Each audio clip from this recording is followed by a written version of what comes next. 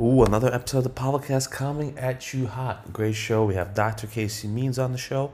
She's a co-founder of Levels Health. She's a Stanford-trained physician, a former surgeon. She's now really passionate about metabolic health and digital health. We talk all about nutritional health, our microbiome, how what is metabolism, like our chronic inflammation in today's society, and how that's causing a ton of chronic diseases. Really dig into the latest research on metabolic variability between people. Some of the new studies coming out using the continuous glucose monitoring. We also talk about the startup Levels Health, which is, in the kind of a beta mode right now, launching later this year. Very fascinating. They're helping folks really track their metabolic health, track their glycemic response via this patch. I urge you to check it out. I'm going to sign up. I think it's really interesting. I really want to know how my own glycemic response is affecting everything I do. We learn a ton. We have a few laughs. It's a great show. Enjoy. And also find Dr. Casey Means at Dr. Casey's Kitchen on Instagram, CaseyMeansMD.com, levelshealth.com. And if you want to see me roll my eyes, wave my hands around, we're now on YouTube, youtube.com, Pavlocast. Please enjoy. Love it. Everybody, welcome to another beautiful episode of the Pavlocast. And we have a real get for a guest here today, Dr. Casey Means. What should I call you, Casey? Casey. Of course. Okay, that's what I thought. Thank you for coming on the show. How are you? Thanks for having me. I'm doing great. It's great to see you.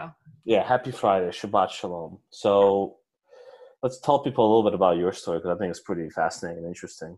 So you are a doctor, you're still practicing, and you went from, actually, what I found fascinating as I was reading about it, you went from being a surgeon first to becoming like really into functional medicine, and now you're helping the startup Levels, which is doing like a really interesting thing with data and metabolism, and I really want to talk about that. But first, I want to talk about you. Like, tell me your story. How did you end up, like, surgeons? They're highly paid. Everybody wants to be a surgeon, super competitive, and you just decided to let that go. I did, confusing a lot of people along the way, but best decision of my life, to move from surgery to digital health. But it kind of starts a little farther back. So I'll start. Please, yeah, of course. The origins. I was born on, but so I was super fortunate to be at Stanford as an undergrad during like the height of the Human Genome Project. The Human Genome Project had just kind of been wrapping up when I started college there. 23andMe was starting, direct consumer genetic stuff. So like personalized medicine was super hot right when I got there. And so that was really my big focus. I majored in, personalized health, personalized genomics. I worked at 23andMe in college. And my whole framework for seeing the human body was just that we are these, unique biochemically individual blueprints. And basically health is basically differential expression of these blueprints, and environmental inputs is what is the lever that you can kind of pull to change the expression. So that mindset was very empowered in the sense that we have this template, and that template is uniquely ours, but we have a lot of agency and control over how it's expressed. So flash forward, I go to medical school, and what's interesting is that our common medical paradigm is actually very different than this. The way that we practice medicine is a lot more cookie cutter. A lot of medicine now is pattern recognition. So, you have a patient has a set of symptoms and signs being more objective data, symptoms being subjective data. And if all those things match up, you label a diagnosis. And then based on that diagnosis, you turn around and you have, some set of interventions, whether it be surgery or a medication. And that's basically the way medicine is practiced. It's really, kind of textbook. And so medical school is really about learning all those patterns. You learn 15,000 new words in medical school. It's crazy, but really it's about labeling and reflexive action. So that was, coming from my perspective, a little bit disheartening.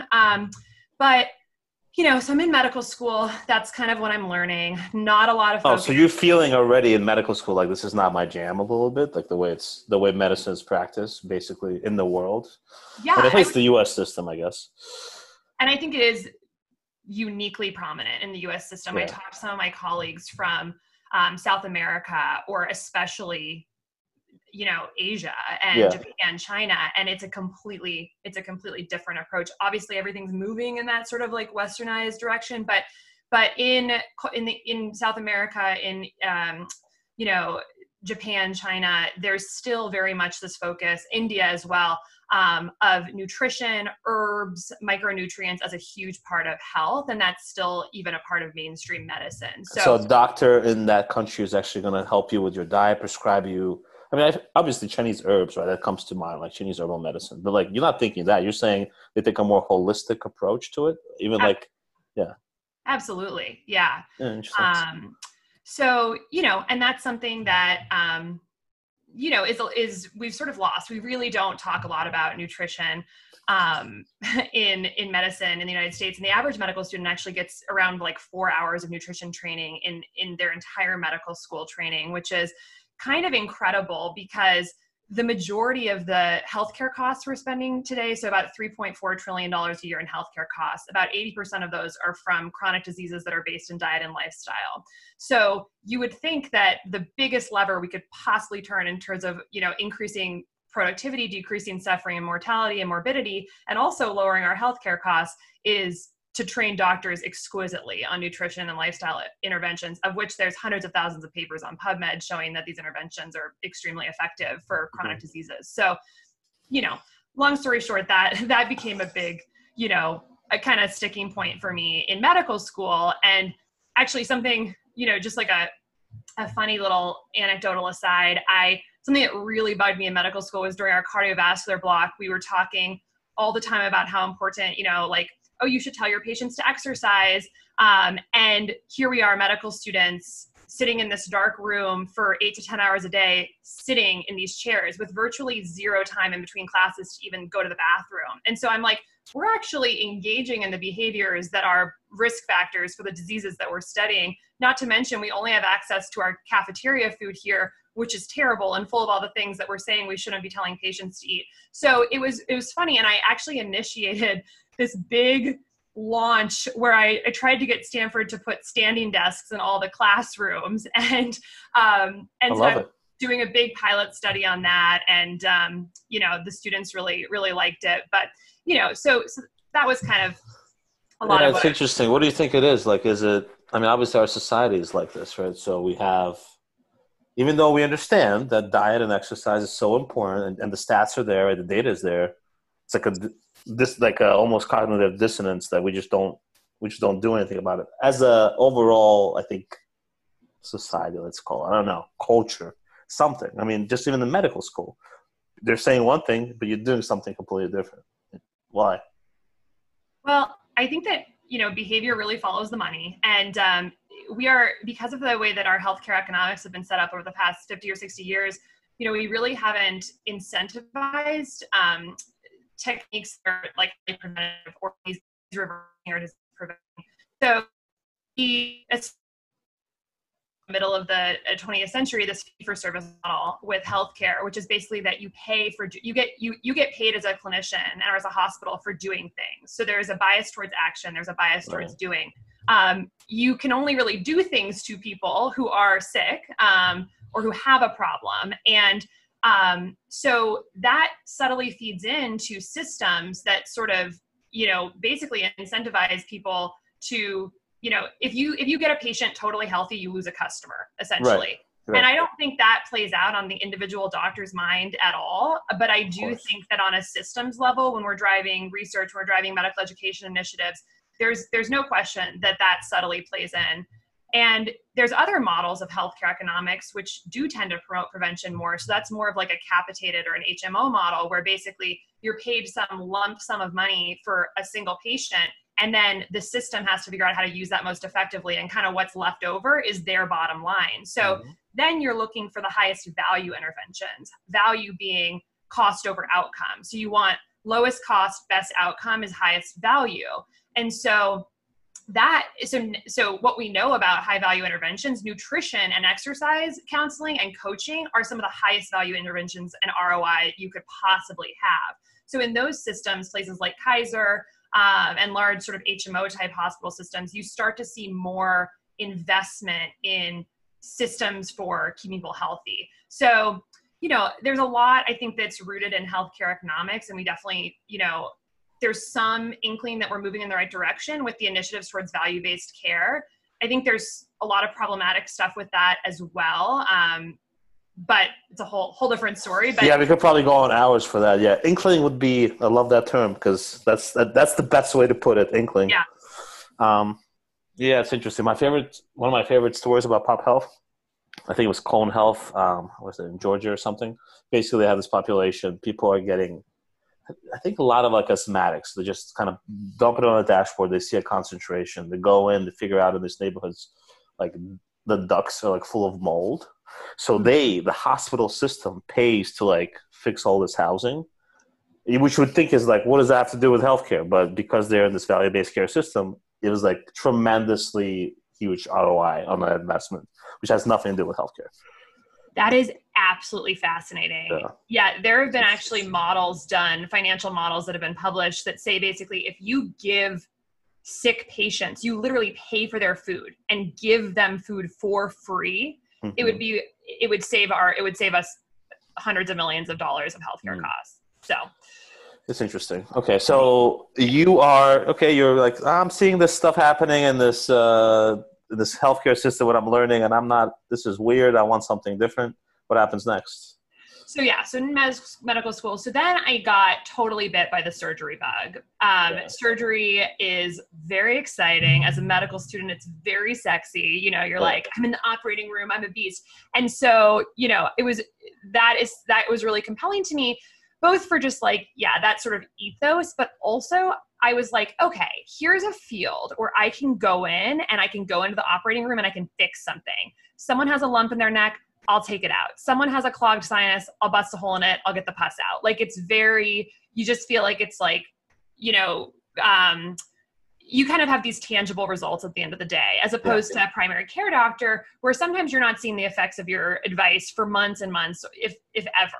So went into head and neck surgery, became a head and neck surgeon, and, the same little lingering stuff came creeping up. So of sort of like that, wanting to see more of a personalized approach. So I'm in the operating room and I'm doing a lot of vocal cord surgery, sinus surgery, ear surgery, and thyroid surgery, because it's all head and neck stuff.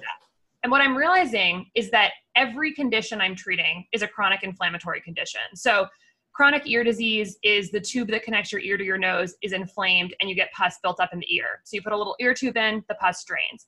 Sinusitis, inflammation of the nasal tissue. It gets inflamed, it gets swollen, pus built up in the sinuses, you punch a hole in it, you let the pus drain. Thyroiditis is inflammation of the thyroid. Vocal cord granuloma. Is there pus there too? Not usually. Not when there's pus in the thyroid, you've got a big problem. All right. But and that's not generally actually a surgically treated disease, but thyroid inflammation, which is called Hashimoto's thyroiditis, is becoming pretty rampant. And then vocal cord diseases like vocal cord polyps and granulomas. I mean, these are inflammatory masses. So I'm sitting there like, okay, I'm treating inflammatory conditions with surgery. That doesn't make a lot of sense. Why is everyone so damn inflamed? And why are we giving people these packs of steroids, which are anti-inflammatories, and not mentioning anything about the different things that can cause inflammation, which I think it's becoming more and more understood widely that chronic inflammation underlies a lot of disease, and the stuff that we're putting in our bodies and exposing ourselves to in the environment are huge inflammatory triggers. What's inflammation? I mean, like, what's the biological, what's happening underneath? Yeah. So our immune system is this beautiful part of the body that's meant to essentially surveil our bloodstream and our tissues at all times for any potential threat. And then go and attack it and fight it. And then the cells, the little immune cells that find the threat, they then release signals that tell all the other cells in the body, like, get activated, we're going to war, we have something to fight. So for, a bacteria or a virus, obviously this is extremely helpful, but those are not the only threats that our bodies sense. our bodies can sense threat in a variety of different ways. So if you're being chased by a lion and you are, this is ancient times, you're being chased by a lion, your body has a huge stress response. And that alone, that stress response will activate your immune system because your body is preparing for a potential injury. So stress is a huge trigger of inflammation. And I think a good framework for thinking about inflammation is acute and chronic inflammation. Acute inflammation is like you cut your finger, a little bit of bacteria enters, your immune system goes, it releases signals for a bunch of immune cells to come. That causes your finger to become red and swollen. And then in a few days, it all resolves and you've healed. So that's great. Now, chronic inflammation is more something like you have gut dysfunction. Your microbiome is screwed up. And so now your gut lining is like constantly, like your gut barrier has become a little bit like tattered. And now all of a sudden, every day, every time you eat, little teeny bits of bacteria are kind of constantly getting into your bloodstream. And now your immune system is like, I always have to be on alert. I am always sending signals that there is a threat. And that can be extremely sort of damaging to the body. Another thing that can do this is chronic stress. So, we live in even though we don't have a lot of like really massive corporeal threats, like getting, very unlikely we're going to get shot, very unlikely we're going to get chased by a lion. And yet our bodies still think we're under constant stress because, honking, the cell phone going off, the emails, the constant meetings, all these things are interpreted by our body in the exact same way as a real physical threat. So that chronic stress is telling our immune systems, get ready, a problem could be happening. And so when that's happening all the time, it can be very destructive to the body. It takes a lot of resources to mount an immune response. So that's kind of what when we talk about inflammation as the root of disease, we're talking about this maladaptive, sort of unnecessary chronic inflammation that is kind of a function of our modern lifestyles. Modern life is going to kill us, it sounds like. Maybe you can help us. Okay. So that's interesting. So we have the inflammation. You started noticing that as your practice surgery, that you're treating all these things, and it's a classic human, like we messed up, but now we're going to fix it just by, cutting it off and let's pay a bunch of money on it, right? I'm sure there's that piece of it, like you said, the health economics keeps driving it more. What do you decide to do? You decide to just up and quit? Like, I'm done this? So I started, it really was a journey, an intellectual journey of really trying to figure out what the root causes of inflammation were. And what that really led me to was metabolic health, which is what led to Levels. And so understanding sort of metabolic health and its relation to inflammation was like hugely eye-opening to me. And one of the parallels I was seeing was that a lot of the inflammatory chemicals that are released, these what are called cytokines and these like cellular mediators of inflammation, are the same things that we're seeing in a lot of these chronic lifestyle diseases that we're seeing. So obesity, diabetes, heart disease, they all have a similar signature as the illnesses I was treating in ENT. And so there was this really interesting relationship between metabolic health, which is just rampant in our country, obesity, diabetes, heart disease, Alzheimer's, stroke, et cetera, all these things that are related to metabolic disease, and what I was doing. And so I kind of got pretty obsessed with this concept of metabolic health and why are we so metabolically unhealthy right now? Why this is a key root cause of our inflammation, our metabolic dysfunction, and what are we doing to ameliorate this? I mean, the USDA puts out a food pyramid that doesn't help really at all with metabolic disease.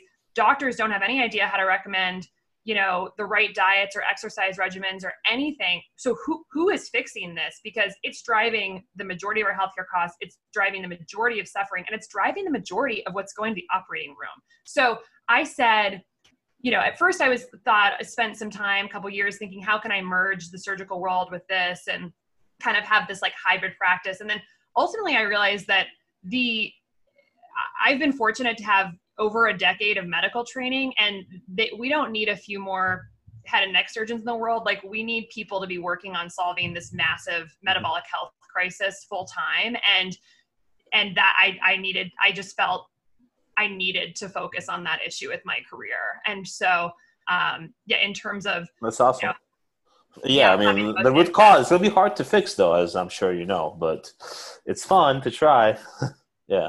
I think we're making progress.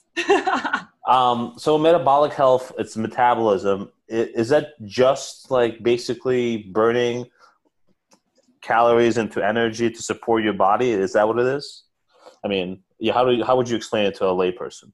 Yeah. So I would sort of stepping back, just like what is metabolism? I would define it as metabolism is the set of all sort of cellular mechanisms that generate energy from our food and environment to Hmm. basically power every single cell in our body. So every cell in the body, in order to function, we're made of trillions of cells, needs energy, cellular energy in the form of like what's called ATP. And ATP, so, baby. Yep. yeah, ATP.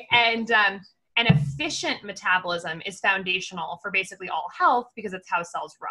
So when we eat, What does efficient mean in that scenario? I would say efficient means that we are digesting, processing, transporting, utilizing, storing, and excreting all our energetic substrates in a way that does not cause an imbalance. So, Okay. you take it in, you process it, you use it, you either store it properly or you excrete it. And when something is wrong there, it's inefficient. So this comes down to, if you're going from mouth to cell, basically we're talking efficient means a well-functioning microbiome, a well-functioning digestive tract, Hmm. a circulatory system that's working, a hormonal system that is letting you actually take up energy into cells properly. Like you usually need a hormone to get energy moved in the right direction. Hmm. Then you need intracellular processes like the mitochondria, which are the part inside the cell that process energy to be working properly. And then you need all your excretion. So your liver metabolism, your bowel Poop. movements, all of yeah, exactly. Yeah. All of that, every step of that. And on top of that, the nervous system, because what causes the gut to move, what causes blood vessels to dilate? Hmm. Nerves. So every aspect of that needs to be working in just like a beautiful symphony for it to work properly. So that's kind of what I mean by That sounds very complex. Like there's a lot of moving parts there. there are, but I would say like foundationally, the number one thing that is easy and actionable is basically to not overload the body with energetic substrates, so that like if you put for instance tons and tons of carbohydrates and glucose into the body in a quantity that we were never ever meant to process, Hmm.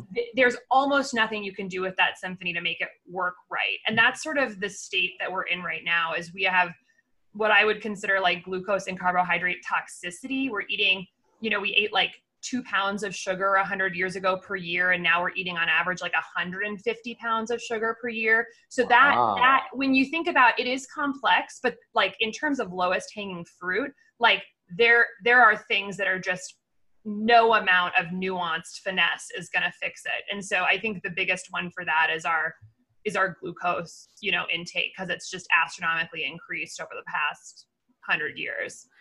Yeah, I mean, sugar addictive feels addictive to me. When I It's eat my absolutely, cookies, I want to have more cookies, and then the box is gone. I mean, mice will choose eat eat sugar more than they'll choose to eat cocaine. So it's very, Really? yeah. Wow.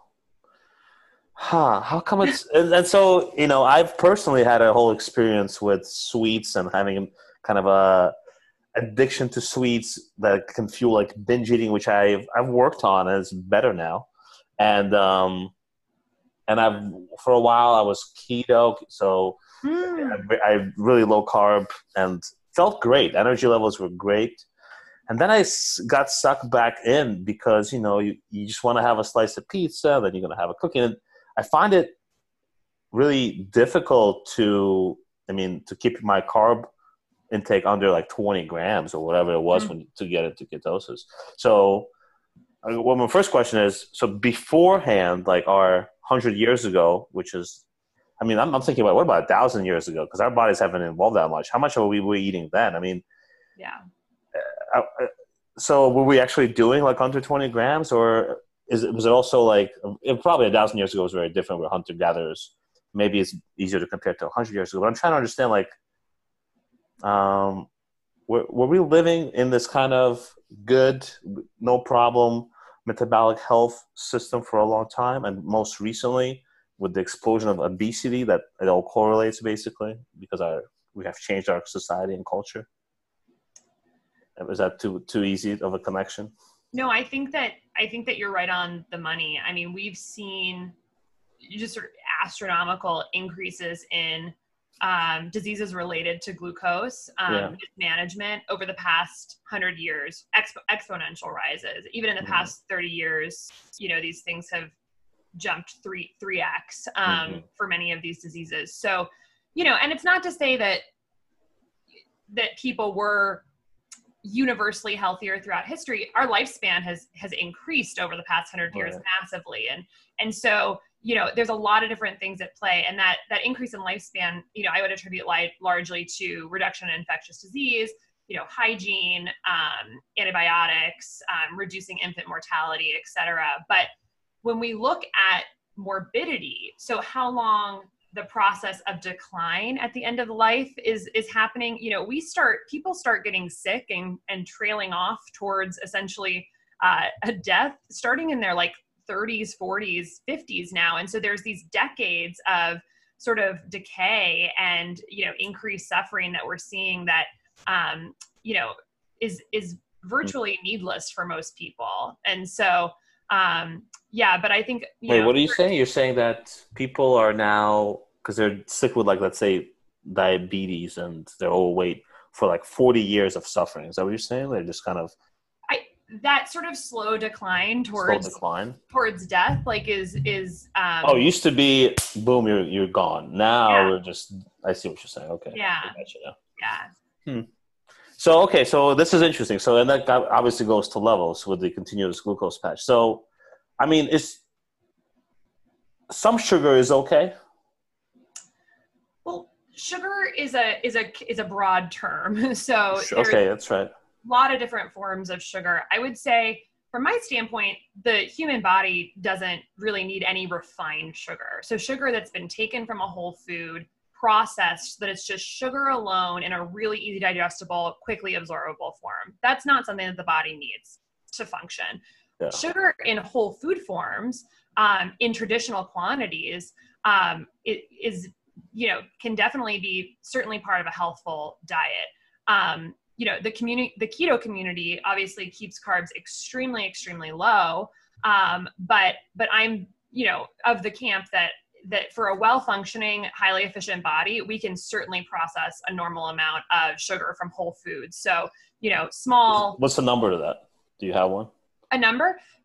That's the thing. It kind of differs for everyone. And this is exactly why, I'm working on what we're building at Levels, which is that every single person responds to glucose differently. So you and I could both eat an apple and my glucose could rise, 50 points, which is a lot, and your glucose might rise 2 points. And that has to do with a lot of different factors, which we, over the past few years, have learned what those are. A huge one is the microbiome. A big one is body type, insulin sensitivity, and then other lifestyle factors like just how much sleep you got, how much exercise you've done.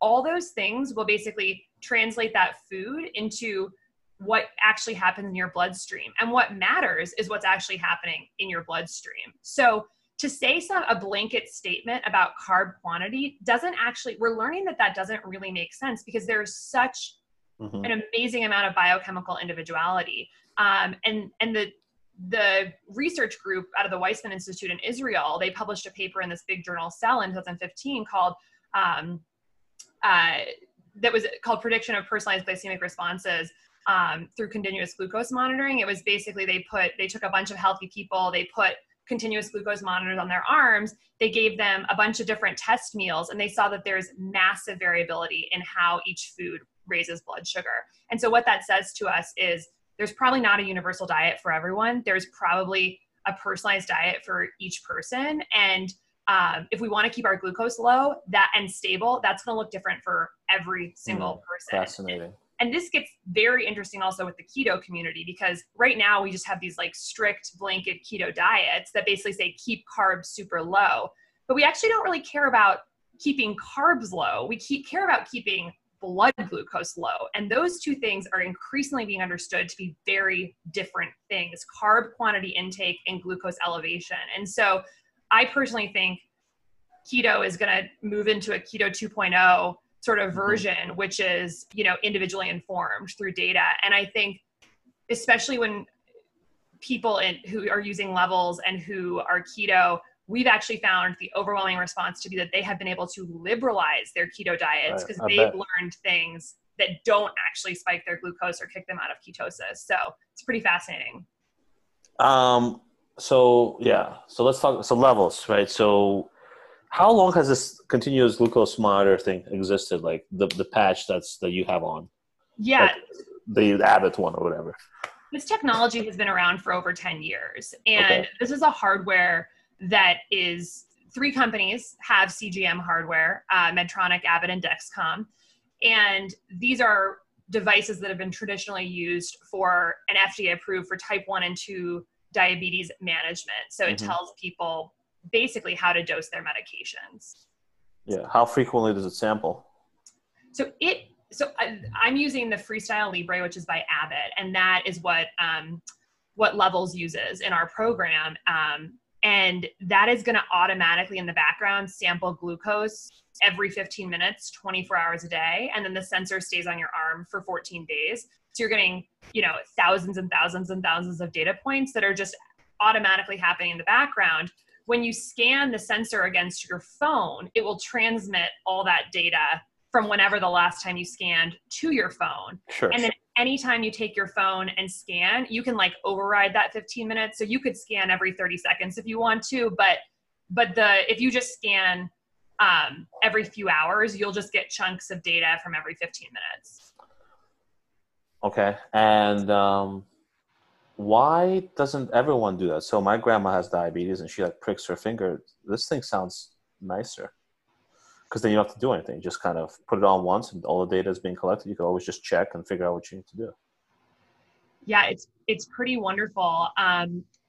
Some of the biggest issues with people using this for diabetic management is just the way that insurance reimburses it for them. So we're a completely separate use case because we're using this for, health-seeking individuals without diabetes. And so we're not in the insurance sort of model at all. But for people who do have diagnosed metabolic disease and need this for treatment, often it just truly hasn't caught on in all parts of the country. People who use it are obsessed with it. It makes life so much easier. No more finger pricks, way more data, much more granularity. But it's just, it hasn't made it to all parts of the country, and also insurance companies. There's sometimes difficulty with access. So, which is a real shame. Because it really should be available to every single person with if you're listening, Edna, fix it. Yeah. And I think I'm with you. I agree. Cost savings for them because, medication mismanagement, it would eliminate a lot of problems. And also the data for people with type 1 and type 2 diabetes shows that since it helps you manage your medication with more granularity, it actually lowers people's hemoglobin A1C and other markers that's a 3-month average of blood glucose. So, I think we'll get there, but yeah. Not there yet. What's, from the time I eat to the time my blood glucose has to have a response, what's the time there? Probably differs for people, but still, does it range? Yeah, it differs for people, but if you look at big studies of non-diabetic individuals who are wearing continuous glucose monitors, people peak their glucose at about between 45 minutes and 60 minutes after eating. So it's very, very fast.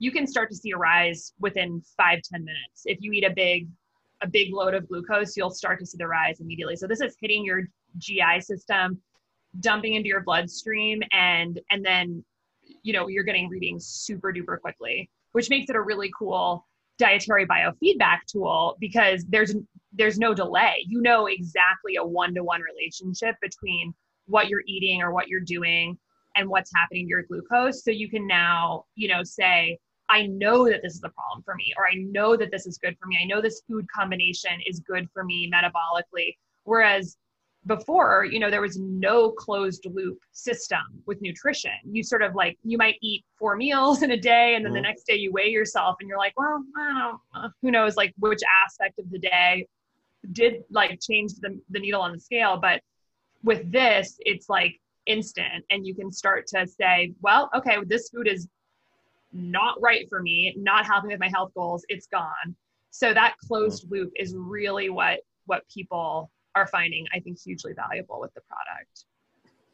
So, and I saw, in your ads or whatever, there's like different zones. What's that mean?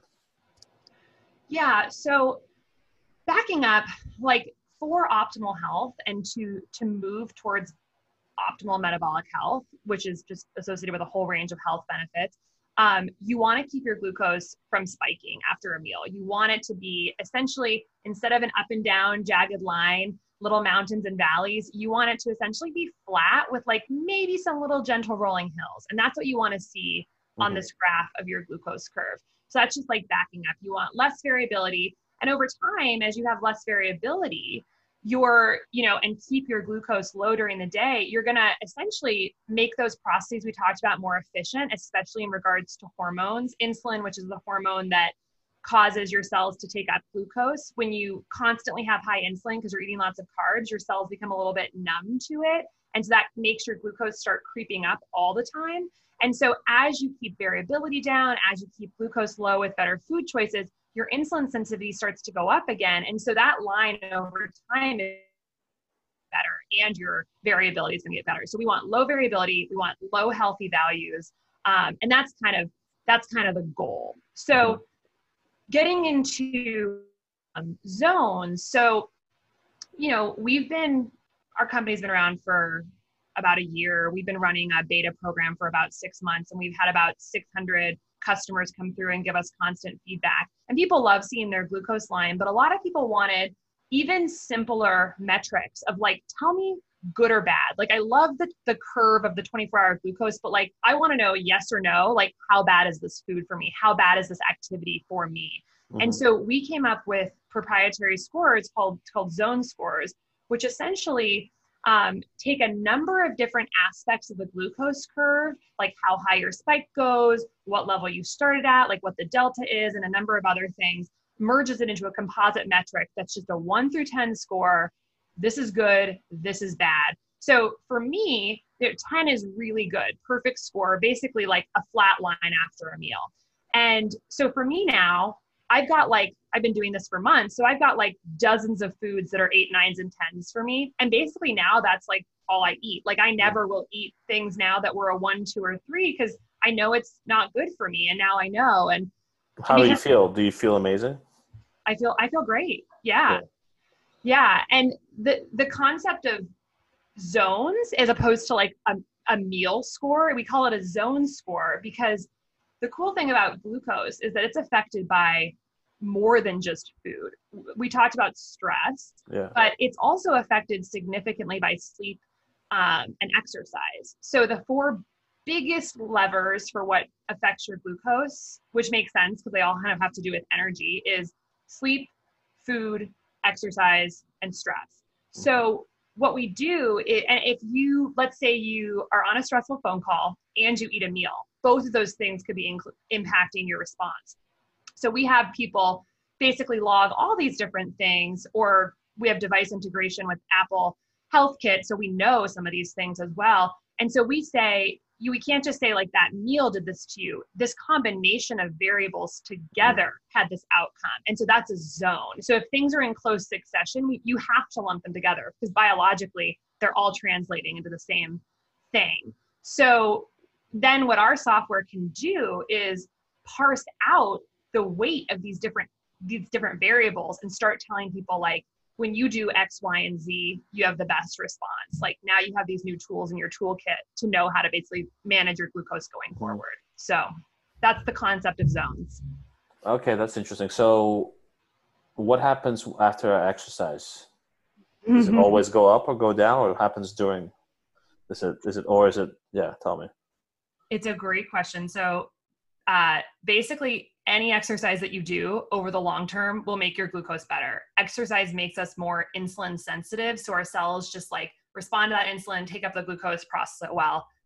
Exercise is one of the best things we could possibly do for long-term glycemic health. However, in your actual workout, you might see some really interesting things based on the intensity and type of the workout that you're doing. So high intensity interval training, like HIIT training, which is super popular now, people are actually going to see an increase in glucose when they're doing HIIT training. So if you're, 80% of more of your heart rate or VO2 max, which we would kind of consider, a HIIT workout, that actually is an acutely very stressful moment for the body. And you're going to dump out all these stress hormones, cortisol, catecholamines, and that's going to tell your body there's threat, you're being chased by a lion. And what's going to actually happen is because your body thinks that you're in threat and you need all this energy for your muscles, you dump out all this stored glucose from your liver to flood the bloodstream. You can just get like this big spike, and it actually overcompensates. So you get this big increase in dumping of glucose, but your muscles only need a little bit more. And so there's a mismatch and you get this spike.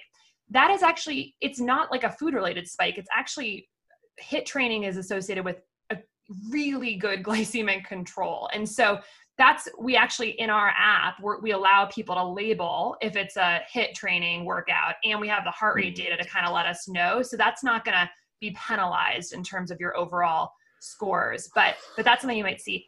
If you go ahead. No, I was going to say, so does that mean a high glucose response is not bad? Necessarily? It just depends on all these other factors, huh? Well, it's complex, sort of like what's going on with the physiology. So eating glucose and having it released into your bloodstream is a whole different set of chemical processes than your body just releasing some glucose from the liver. Okay. And there's actually interesting things that happen with glucose and insulin with exercise. So right after exercise, your muscles actually can take up glucose independent of insulin. So there's a lot of like complexity in what's happening with exercise. But from everything we can tell from the literature, high intensity training, even though it does sometimes have a little bit of a glucose elevation, is actually very advantageous to overall glycemic control. And people can actually see a decrease in glycemic variability the day after a HIIT workout. We also know that things as simple as walking are extremely helpful. And so lower intensity workouts, like between 50 and 70% of your max heart rate, those are usually going to be associated with a decline in your glucose or a stability of your glucose during the workout. Because you're not going to be releasing those stress hormones and dumping out the glucose and dumping from the liver. And also your body at those lower intensities are going to be able to actually burn more fat for the workout. It's not going to necessarily be preferentially using glucose. So at lower intensities, our bodies use more fat than they use glucose for exercise. So in that case, you're either going to see a slight dip in glucose or pretty much stable. But even studies have shown that even 2 minutes of walking, like every 30 minutes, can have a profound impact on 24-hour glucose levels. So the real take-home point is like, do something, do it regularly, do it consistently. It does not matter what it is between low intensity, high intensity resistance, or agility training. What do you personally do? I kind of do all of it. My favorite thing to do is more the high intensity stuff. So I'm a big runner and biker. I've joined the Peloton, COVID, I succumbed to the Peloton. But so I like just, I have an athletic history, basketball and volleyball. And so I just want to like get in there and go crazy. And, I love seeing what happens to my glucose and, but I do a lot of hiking as well. So that's sort of a totally different response, where it's just like hours of low intensity. And I see a major drop in my glucose the night. If I do like an 8-hour hike, I'll see like a measurable decrease in my glucose the next day. I think just because my body's like been so primed, to be insulin sensitive, but, cool. But, go ahead. Oh yeah. I was just going to say, I would say the one thing that wearing a glucose monitor has done for me in terms of changing my behavior is I now do a lot more fasted workouts, because now that I can see that like my glucose is fine and I'm not getting hypoglycemic during my workouts. Like there's this perception that like you need to pound glucose before a workout, but the reality is we have like hours of stored glucose in our livers and our muscle cells. So like there's not really a reason to do that. And actually it's disadvantageous when you're training for some sort of endurance event. And this is, there are people on different sides of the conversation here, but my perspective is, if you eat like a banana or a shake before a workout, what's going to happen is you're going to raise your insulin level right before your workout. And unfortunately, insulin, one of the it helps your cells take up glucose, but the other thing it does is it blocks any fat from being burned. It's a fat blocker, basically. So all of a sudden, you've basically stopped yourself from being able to burn fat in your workout, and you only have a limited amount of glucose. Let's say, I'm training for a half marathon and I need to be running for 2 hours at a high intensity. I'm going to be burning through all my stored glucose. And then I'm going to need to tap into my fat, or I'm going to have to eat during the run. And if you're constantly eating before your endurance training, you're not training your body to ever use fat during the workout. So by running in or training in a fasted state, what happens is you burn through your glucose stores. You start with probably lower glucose stores, especially if you've slept and you're fasted and then you work out. You have low glycogen stores in your body. And very quickly, you're going to have to train your body to get those fat burning pathways active. And over the long term, that's what we call this term called metabolic flexibility, where your body basically learns how to use fat and glucose and switch back and forth whenever it needs to. And metabolic flexibility is something you have to train your body to do. And it requires not having insulin high all the time. And it's associated with like much better long-term health outcomes. So, and also it's associated with improved exercise endurance, which is why a ton of athletes are just like so excited to try CGM, because it's like a little bit of an extra edge of knowing how to fuel during your workout. Yes, so that's what I do. I work out fasted most of the time, and I love it. Yeah. What's your opinion on intermittent fasting? Do you have like an eating window that you do, or no?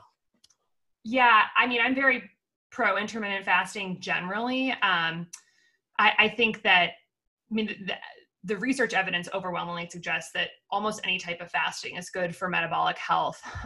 So intermittent fasting, but also prolonged fasting. So whether it be, a 16-8 window, that's positive, but like 2, 3, 4, 20-day fasts also have huge impacts on improved glycemic control. So yeah, I typically try to basically do like a 16-8 type of thing, 8-hour feeding window. But one thing I'll say, and I use the Zero Fasting app, and I love that. And I love the biofeedback from the glucose data showing me that, like, if I stop eating earlier in the night, my glucose overnight is like flat. If I eat late at night, it's like this. It's like up and down all night, like a little jagged line. And to me, I'm just like, God, I can't believe I did that to my body. Like it had to bounce back and forth like all night.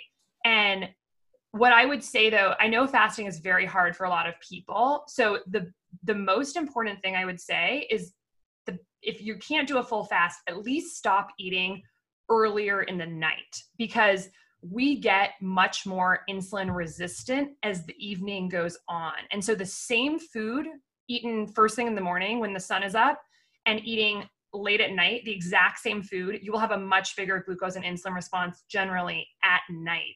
And part of that is because of melatonin, which is the hormone that's released as we start to go to bed. It's released from the pineal gland when things get dark. It's part of our circadian rhythms.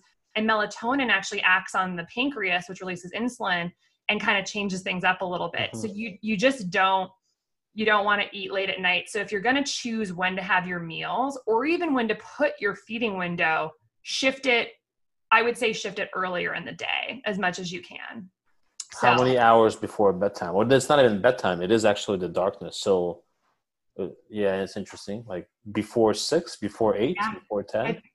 Whatever you can do. It's whatever you can do. Like any little bit matters. I mean, a lot of us like are snacking at midnight, or like right before bed. That's not abnormal. I certainly do that sometimes when I'm working late. So it's really just about incremental gains. And I would say if I had to choose a number, I'd say like between 5 and 6:30 p.m. maybe for last meal, but that's really challenging. But that would be like a goal to shoot for. One of the research studies that was like very powerful was very extreme. And they basically had people eating between the exact same number of calories between either 8 and 2 p.m., 8 a.m. and 2 p.m., or 8 a.m. and 8 p.m. Same number of calories, same food content. And the people who ate in the 8 a.m. to 2 p.m. window had like significantly better metabolic health metrics. So that's just, I mean, obviously it's very difficult to stop eating at 2 p.m., but that just goes to show like moving things, same amount of calories, basically you get more bang for your buck if you eat things earlier. So yeah. Yeah, I guess I'm gonna have to move my treats over to the morning if I'm ever gonna have treats. I mean, it makes sense. I would recommend that. Yeah. And then you don't have the psychological, like, I don't know if you ever have the psychological, like, oh, I'm waiting for the treat, and then you waited all this time, and then you like kind of break. Versus you have it in the morning. Okay, live your life. I like that. I think psychologically that's a good strategy too. Less of like using food as a reward or tool, and more of just like acceptance and, you know, optimization. So yeah, I mean, I love this levels idea that you guys are doing. So because you're getting all this, I mean, you're getting a lot of gorgeous data, and I'm sure people are probably logging some food, and you know, you said logging some exercise, and kind of seeing it all.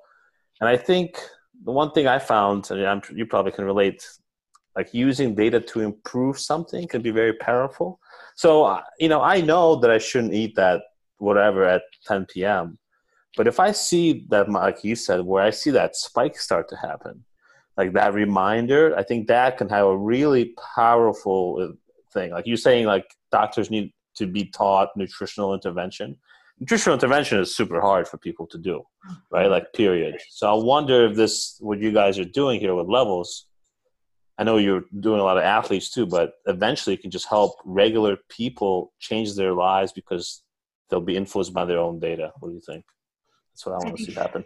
I think that's exactly where we're going. And, you know, my sort of like unpopular statement of the year, I would say, is like, I don't think that doctors are going to solve the metabolic health crisis. Like, I don't think they're the right people to do it because of the nature of the problem. So that's unpopular because like, this is a huge, huge industry, like metabolic health. But I think that a tech enabled solution is the right approach. It's not a different approach or another or a tangential approach. I think it is fundamentally the right approach. And the reason I say that is because this is a set of processes and diseases and symptoms that are coming on because of the hundreds of daily choices that we make every single day of when to move, what to eat, how to pair foods, how we manage stress, whether we choose to meditate, you know, whether we choose to put our phone away before bed, all these things. Every choice has some like impact on metabolic health, like how we choose to react to a difficult conversation. And so those are these choices that lead to these bigger picture things. So then to say like, oh, one lab test a year and a 15-minute visit with a doctor a year is gonna somehow impact those thousands and thousands of choices. So I started imagining like, how can I be on my patient's shoulder every second of every day, basically whispering in their ear, like kind of what the right decision is. And I realized two things. One, that's not possible. Even if we had an army of coaches in the country, it's not possible. And two, I don't know what is right for a patient because despite the research literature that we have that suggests that some, you know, certain foods have a low glycemic index and certain exercises are good for metabolic health, what we've learned over the past 3 or 4 years is that the biochemical individuality means that everyone responds differently. So not only can I not be there, I also don't know. And so you need the technology and you need the real-time feedback. And this has to be patient-driven. It has to be user-driven. On top of all of that, there is very little incentive for the food industry and the healthcare industry to take a huge role on this because it's not actually aligned financially right now. It may move in that direction, but it's not. So for all of those reasons, I think a patient-driven, patient data-driven, you know, very much more of a behavioral focused intervention of closing the loop, letting them make the decisions, highlighting their biochemical individuality and their agency and empowering people to make the decisions, that is going to change it. It's not going to be top down. It's going to be bottom up. And so, you know, I'm basically saying that like, being a doctor is not that valuable in this regard, which is, you know, I'm being a little bit contrarian and like extreme there, but I do think there's going to be a huge role for technology here to solve, and we have to be thinking creatively about these problems because they're bigger problems than we've ever faced in health before. We've got, you know, well over 100 million Americans with diabetes, pre-diabetes or diabetes, and we have 74% of Americans with overweight or obesity, like we're talking in the millions. So we got to solve it. So yeah. No, I love it. You keep saying there's individual variability, and so does that mean like 100 calories for me is different than 100 calories for you?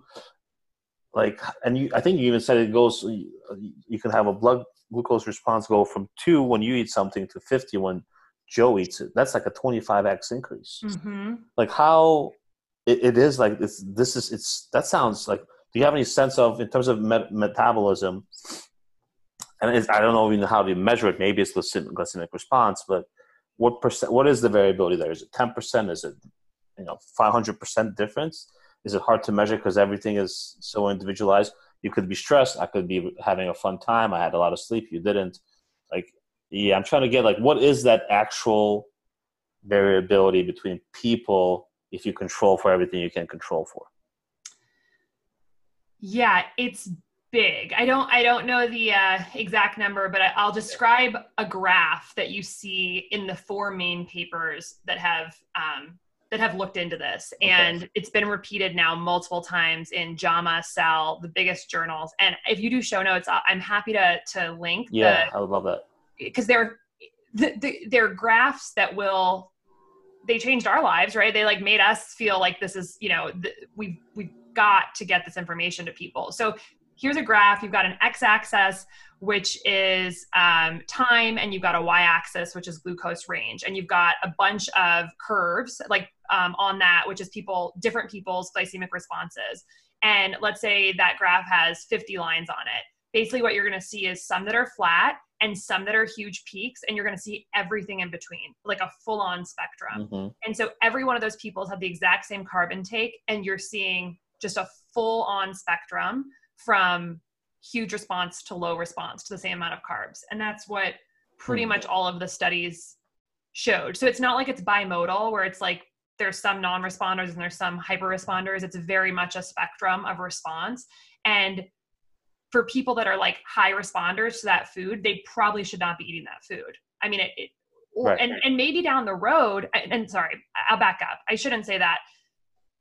They probably shouldn't be eating that food in isolation the way that they were doing it in this study. You can certainly modulate that food. So let's say it was a sweet potato, or actually let's say it's beans. This is something that we see a huge variability in our users. Mm-hmm. Like I am 100% whole foods, plant-based vegan. So I eat, 75 grams of fiber a day. I eat multiple cups of beans a day. And I think my hunch is that like my microbiome and everything has just like sort of developed to a place where I just do not respond. I don't have a glucose response to beans.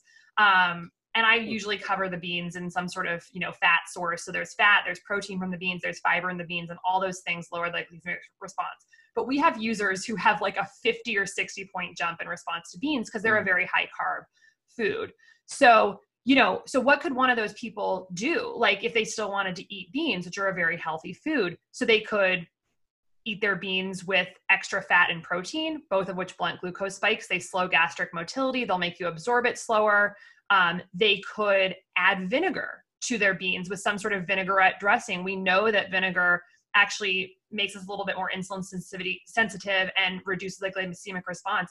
They could make sure they do a high intensity interval training workout the morning before they have their huge bean dinner. They could make sure that they aren't stressed or they've slept really well when they have their favorite bean dish. I mean, this is a funny example because no one's as excited about beans, but you know what I'm saying. Like, I hear you. Yeah, 100%. Like, you have to think about this as a multivariate model that, we have so many levers to pull. We just don't know what they are and which ones work for us. And so nothing is like off limits, which is a part of why I love the technology and why I love glucose as a data stream. You can just create these, contexts. And over time, what we've found, and because like our founding team, we've been wearing CGMs now for, almost a year. So at this point, I am pretty darn dialed in. I know how to keep my glucose stable. I did not at first. And over time, you really kind of build what I would call metabolic intuition, which is just sort of this approach to all these different variables: exercise, sleep, stress, food, vinegar, food combinations, food timings. You just build a context where you just sort of understand what's going to happen and what levers to pull. And it does get a lot easier. But I think the key to that is this constant feedback month after month, sort of saying, you build this awareness, this intuition, and that's an exciting place to get. And I think what people are hungry for, because right now people are super confused about what to eat. Yeah, I want it. I mean, hopefully knowing one of the co-founders will let me somehow get one of these things, because I want one now, like badly. Let's get you in. Yes, totally. We have a 20,000 person waiting list, but we... don't tell anybody if I skip the line. No, we'd love to get you involved. That's really fascinating, interesting. I think it's really going to, from personalized medicine. So obviously we're looking at glucose. It sounds like glucose is actually, I mean, it's robust in its simplicity. So I love that about it. What else are you excited about? Like maybe 10 years, 2 years, 3 years down the line of how we can really personalize our life, our medicine, our health, by looking at data that we can collect and analyze ourselves. Yeah. So I'm very excited for more real-time biomarkers. Right now, glucose is the only blood biomarker we can measure continuously at home. And luckily it's super powerful and really wonderful, but I think there's going to be other things that emerge as really useful, and many groups are kind of working on this. But so multi-analyte sensors, something that, measures ketones or inflammatory markers, or along with glucose and other sort of internal markers, I think could be really helpful to help people really shape the healthiest lifestyle possible. I do feel like glucose is the most important one, but something that measured inflammation in real time, I think would be really, really cool to see, and help people really solidify behavior change. What my practice now clinically is focused on, I do functional medicine now, which is really focusing on like the root causes of diseases. So not thinking about diseases as sort of these isolated silos and then playing like whack-a-mole with all of them, but actually thinking of how they're interconnected. And this is really based on research in systems and network biology, where we've been able to really understand the underlying molecular links between disease and attack at that level. And one of those molecular links is glucose dysfunction. Inflammation is another one, but figuring out biomarkers that help us attack the underlying links of disease is where I want to see medicine go, because ultimately that's a really efficient way to approach health. If you can have a lever that affects multiple pathways, it's more efficient. So that's what I'd like to see happen in healthcare. And I think the second thing is that, I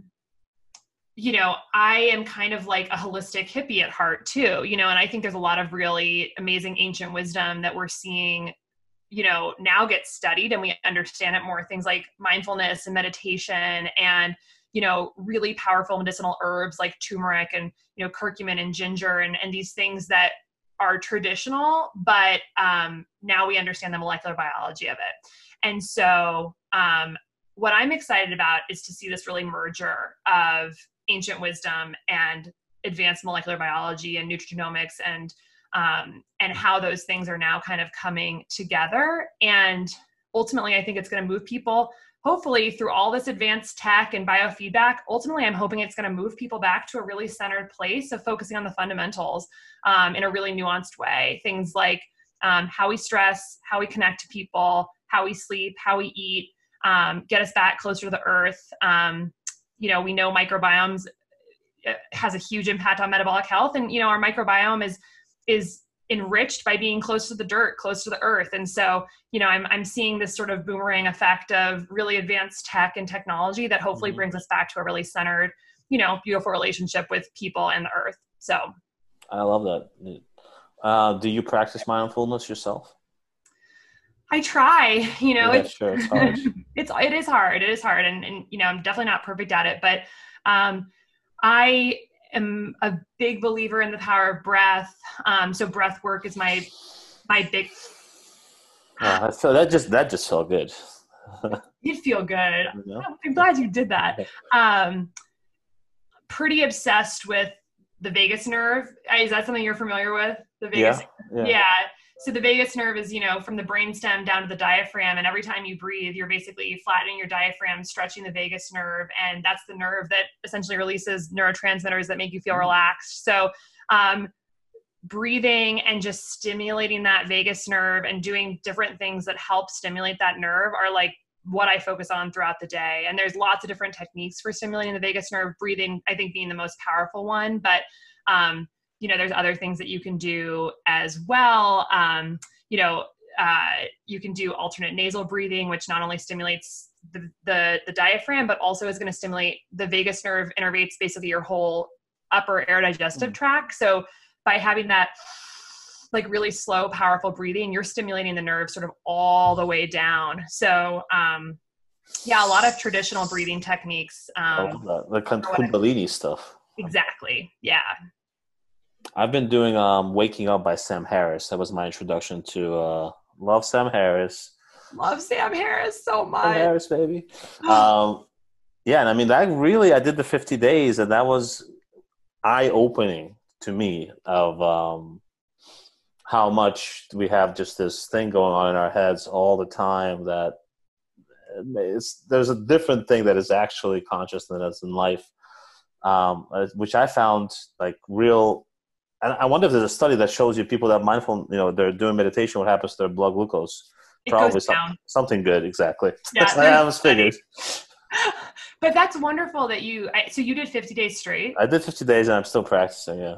That's amazing. And have you noticed changes in your life? And 100%. I mean, I've noticed that sometimes I can just get myself into that stress loop, and I can actually separate and say, hey, wait a second. That's just thoughts running through. That's not actually me. And, for like a microsecond, you can glimpse kind of that ego death where you're like, oh, wait a second. There is nothing. This is consciousness, and whatever this emotional pain or even emotional happiness that you're experiencing, well, that's just like thoughts happening. It's not, what is reality? But it's not, it's different. So definitely. Yeah. It's exciting to see how much this is becoming part of the ethos of our culture right now. I think it's powerful. And I think, I don't know if we've had a little bit of an era of disconnection, and now people are really, the pendulum swinging, and people are really trying to get back to that sense of connectedness and centeredness. But I'm hearing, you're kind of hearing it everywhere. And I think it's very, very exciting, especially knowing what it can do for overall health as well. But I'm certainly very intrigued by that, striving for that idea of ego death, like you mentioned, losing this sense of this artificial boundary of self, and really feeling, as a biologist and a scientist, like I think of the body as this, conglomeration of atoms that's sort of this energetic hub existing in a larger energetic hub of of matter. We're kind of, a clump of matter existing around all this other stuff. And our perception of self is kind of artificial, right? It's like we have these boundaries of what is self and what is other. And so like on a biologic level, we know that we're all just it's a big swarm of atoms, right, on our planet and our universe. But it's interesting to think about meditation and kind of getting to that loss of, ego death and sense of oneness, nirvana, whatever, people have so many different words for it, of almost like getting to a place of feeling or embodying what we kind of know to be true on the material level, which is essentially unity. And so, I haven't gotten as far as you have, I think, to even maybe have that sort of split second feeling of it, but it's certainly, it's something I strive for as well. And it's interesting to see so many people moving towards that. So. No, that's pretty awesome. I saw you made looks like delicious zoodles with like some cream sauce. That looked tasty, I gotta say. Thank you. So you got the Vitamix right there. Dr. Casey's Kitchen. Check it out on Instagram. So what are you doing with that? Is that just like your unique recipes, or just sharing with people like how to? Yeah, tell me about it. Yeah, it started, like over a year ago, where I basically was just. Like I mentioned, I'm whole foods plant-based. So I basically try to eat all unprocessed, unrefined. Have you been that way for a long time? I did this a little bit in medical school. Then I went to surgical residency, and everything went out the window because it was just survival mode. And I would just shove whatever I could in my face when I had time to eat. I was, working all the time, and it was just like, went totally off the wagon. And concurrently, my body kind of fell apart. So when I was out of the surgical world, it was very easy to recommit to really healthful eating. And my I mentioned in college, I studied personalized genetics, and my really big focus within that was nutrigenomics. So that's how food compounds change gene expression. And that's something I'm still really passionate about today, and really is the foundation of why I'm whole foods plant-based, because essentially in my mind, like food is a molecular activator. And so I feel this sense of like every time I eat, I'm basically making a decision of how I want my genes to be expressed. And, you know, what we know is that a lot of plant foods do kind of insane magical things for gene expression. So, you know, for instance, like broccoli sprouts or any cruciferous vegetables, they contain a chemical compound called sulforaphane. And sulforaphane is an NRF2 activator, which basically reduces, NRF2 is a gene that basically reduces our oxidative stress in the body, reactive molecules in the body. So like when I'm eating broccoli or broccoli sprouts, cabbage, bok choy, I'm activating NRF2. And when I eat, you know, turmeric, which I eat all the time, I'm like, okay, well, I'm getting curcumin, which is a NF-kappa B inhibitor. NF-kappa B is our master inflammatory gene, and it's activated by all of our bad dietary habits in our culture. Mm-hmm. And so like when I eat that turmeric in my smoothie, I'm like, yep, downregulating NF-kappa B. It's like that for almost, you know, like everything I eat at this point. Garlic has alanine, which is, you know, got all this other properties. So, so my plant-basedness is very much rooted in molecular biology and nutrigenomics. And so it's very easy for me to, people say like, oh, it seems restrictive, it seems hard. And I'm like, I don't feel that way at all. I feel like it's empowering. It makes my relationship with food exciting. I think of the earth as this like incredible, I'm communicating with the earth through food in a way that helps me express my best self. Like it's really the most beautiful relationship I've ever had with food. And, ultimately like makes me, even though it's very rooted in science, like makes me want to just like get closer to plants and get closer to the earth. So I love plants. Plants are cool. Got my broccoli sprouts back here. So, but basically Dr. Casey's Kitchen was like, I don't see a lot of people talking about food that way. I also don't see a lot of plant-based recipes that I think are actually that healthy. Like, and I'm like, I'm eating like Alfredo pasta made entirely of plants. I'm eating all this delicious stuff that's like amazing and easy to make.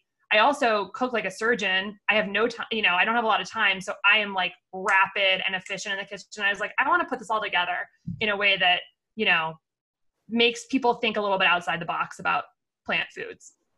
It looks, I mean, it's interesting. Like, yeah, I mean, I still eat meat and I love a nice steak, but vegetables are delicious. And I'm sure a lot of people anecdotally will tell you, when I eat vegetables, I feel good. I feel light. When I eat a huge steak, I feel like, meh.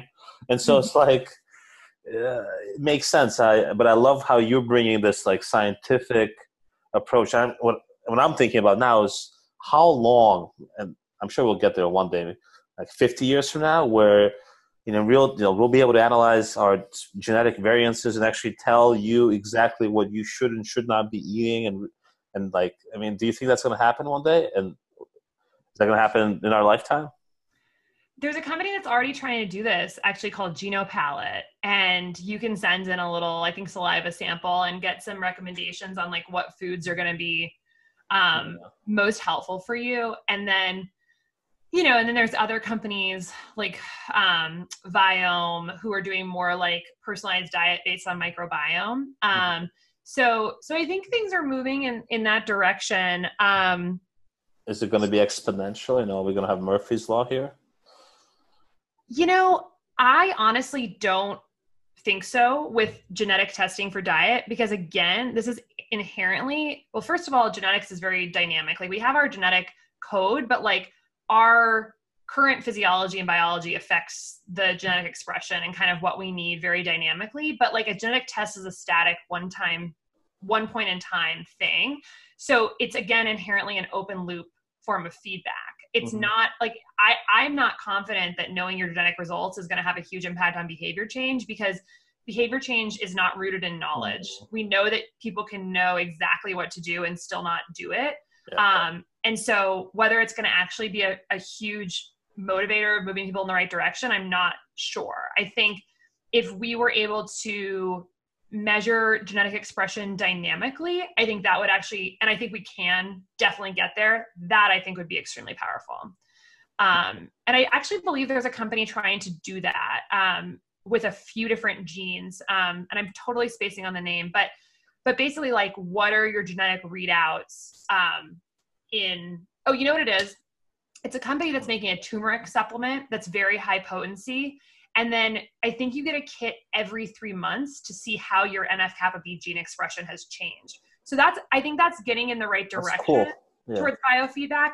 But again, it's like very delayed reaction time. So whether it's actually going to change people's day-to-day behavior, not sure. Like I'm pretty biased towards, you know, closed loop feedback and hacking the reward circuitry of the brain, because we're dealing with addictive substances. So we have to combat that with like equally addictive feedback loops. And when you don't, the food. I love that. Equally addictive feedback loops. You should, that's a good quote right there. Haven't said that one before. And how do you come up with your delicious recipes? You just like, whatever, you're just trying things out yourself, surgeon style? Yeah, well, I cook based on principles. So like I basically, almost everything I make has the same set of components. Every single meal I make, I try to have boatload of fiber, like some amount of protein, omega-3 fats, some sort of really healthy whole food fat, and then like a ton of phytonutrients. So that's going to be like cups of vegetables or whatever. So most of my meals like require basically the principles of a whole food plant-based diet is you're eating fruits, vegetables, nuts, seeds, legumes, and grains. Although I don't really eat much grains because of, you know, the glucose stuff, but so you're basically just like, now you're modularizing your diet. You have like all of these different things and you're just kind of pairing them together in different ways. So essentially I'm just kind of like choosing like what vegetables, fruits, nuts, seeds, and legumes do I want to mix together for a meal. And then the options for that are just like infinite. So I can take nuts and I can blend nuts in the Vitamix with some lemon juice and tamari and garlic and make like a super thick, creamy, almost like sour cream sauce, like in 2 seconds, and like put that on a little veggie scramble. I can take, you know, the same seeds and make a nut milk in 2 minutes. It's just like, it's really all about like changing the forms. And that way it's kind of like a science experiment every day. So that's pretty cool. Infinite combinations. We have a segment on the show called Hot Tips. It's basically, you can give any hot tip you want. I mean, you just gave a bunch of hot tips. Now you got to come up with another one. It can be about metabolic health. It could be about a book. It could be a song. It could be anything.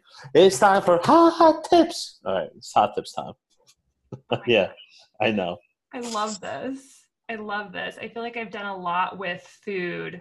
Yeah, you could do something actually completely different. Else then, yeah. Okay. I know, it's okay to take a time to think about it. One thing I've been getting into, which I think has been really fun, is reading the Stoics. You know, like Marcus Aurelius, Seneca, people like that. So I think the book, The Daily Stoic, is a really fun book to get as a way to like, you know, I've been working like everyone on morning routines. And one of my favorite parts of my morning routine is reading the passage from the Daily Stoic. So yeah, I that would be my like. Who wrote that? Or is it a collection of the Stoics? It's a collection of the Stoics, and I forget the author who put it all together, but it's a bunch of the different ones, and it's like a good sampler pattern. But it kind of makes me feel really connected to history, because I'm like, the stuff that they're talking about is just so relevant to what we're dealing with today. And so it's really good. And then I guess second hot tip, because we were just talking about this, would be to listen to Sam Harris's podcast. Yes. That gets me excited every time I listen to it. He you know, I applaud him for trying to tackle some of these really hard, challenging issues of our time in what I find to be a very like intellectual and emotionless, almost in a good way. He's awesome. Rational, and he's rational. Yeah. We need more of that. So we need more of that. That's for sure. Favorite waterfall in the Pacific Northwest? Oh my gosh, yes. Oh my gosh. Okay, so Falls Creek Falls, Panther Creek Falls, Tamanawas Falls. Those would be my three I love. Yeah. And what do? You just go hike up, check it out? Do you go for a swim? Is it ever warm enough to swim? Yeah, there's a really great place to swim called Aniata Falls. You actually wade, like it's a very shallow river in the middle of a very narrow gorge, very narrow, like 30 feet wide, and you can wade a quarter of a mile in and then like sort of swim underneath the waterfall, and it's totally magical. So that's Aniata Falls. That Portland? That sounds amazing. It's like 40 minutes from the city. Portland waterfall game is very strong. All right, it sounds amazing. Where are you located? I'm in San Diego, so I mean it's not so bad here either. And I've been going to the ocean while the water's gone just pristine right now. It's been wonderful taking dips. But have you noticed a change in the water? Yeah. Oh my gosh! Wow. It's much warmer now. Yeah.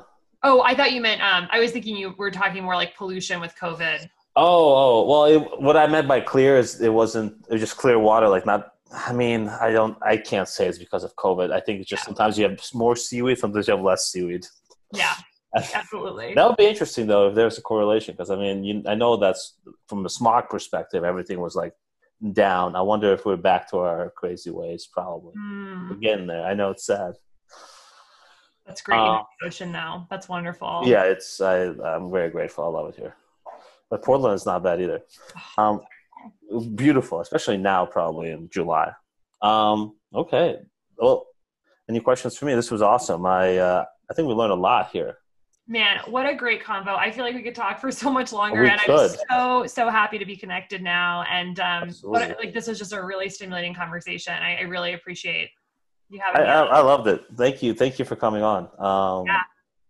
I want to listen. Come on, you can get me on that list. Yeah, I want to try that. We will get you a sensor, and for those, if any, I bet there's a lot of people who are like, I want one. So I'll just plug. We are Unlock Levels on Instagram and Twitter, and www.levelshealth.com. And I have been writing voraciously on our blog. So levelshealth.com/blog. It is not fluff. It is really like pretty intense research-based articles, and so anyone who wants to learn more about like metabolic health stuff, that's a great place to go. So yeah, how long until like someone can just buy Levels and just get it going? What do you think, or is that a secret? Yeah, probably we were planning for like a full launch later this year. So awesome. Yeah, so it's but the best thing to do now is to sign up for the wait list, and you'll start getting emails and education from us, and start the process, and then when you get the sensor, you'll be just ready to go. So I'm excited. Happy Friday, Shabbat Shalom. Happy Friday.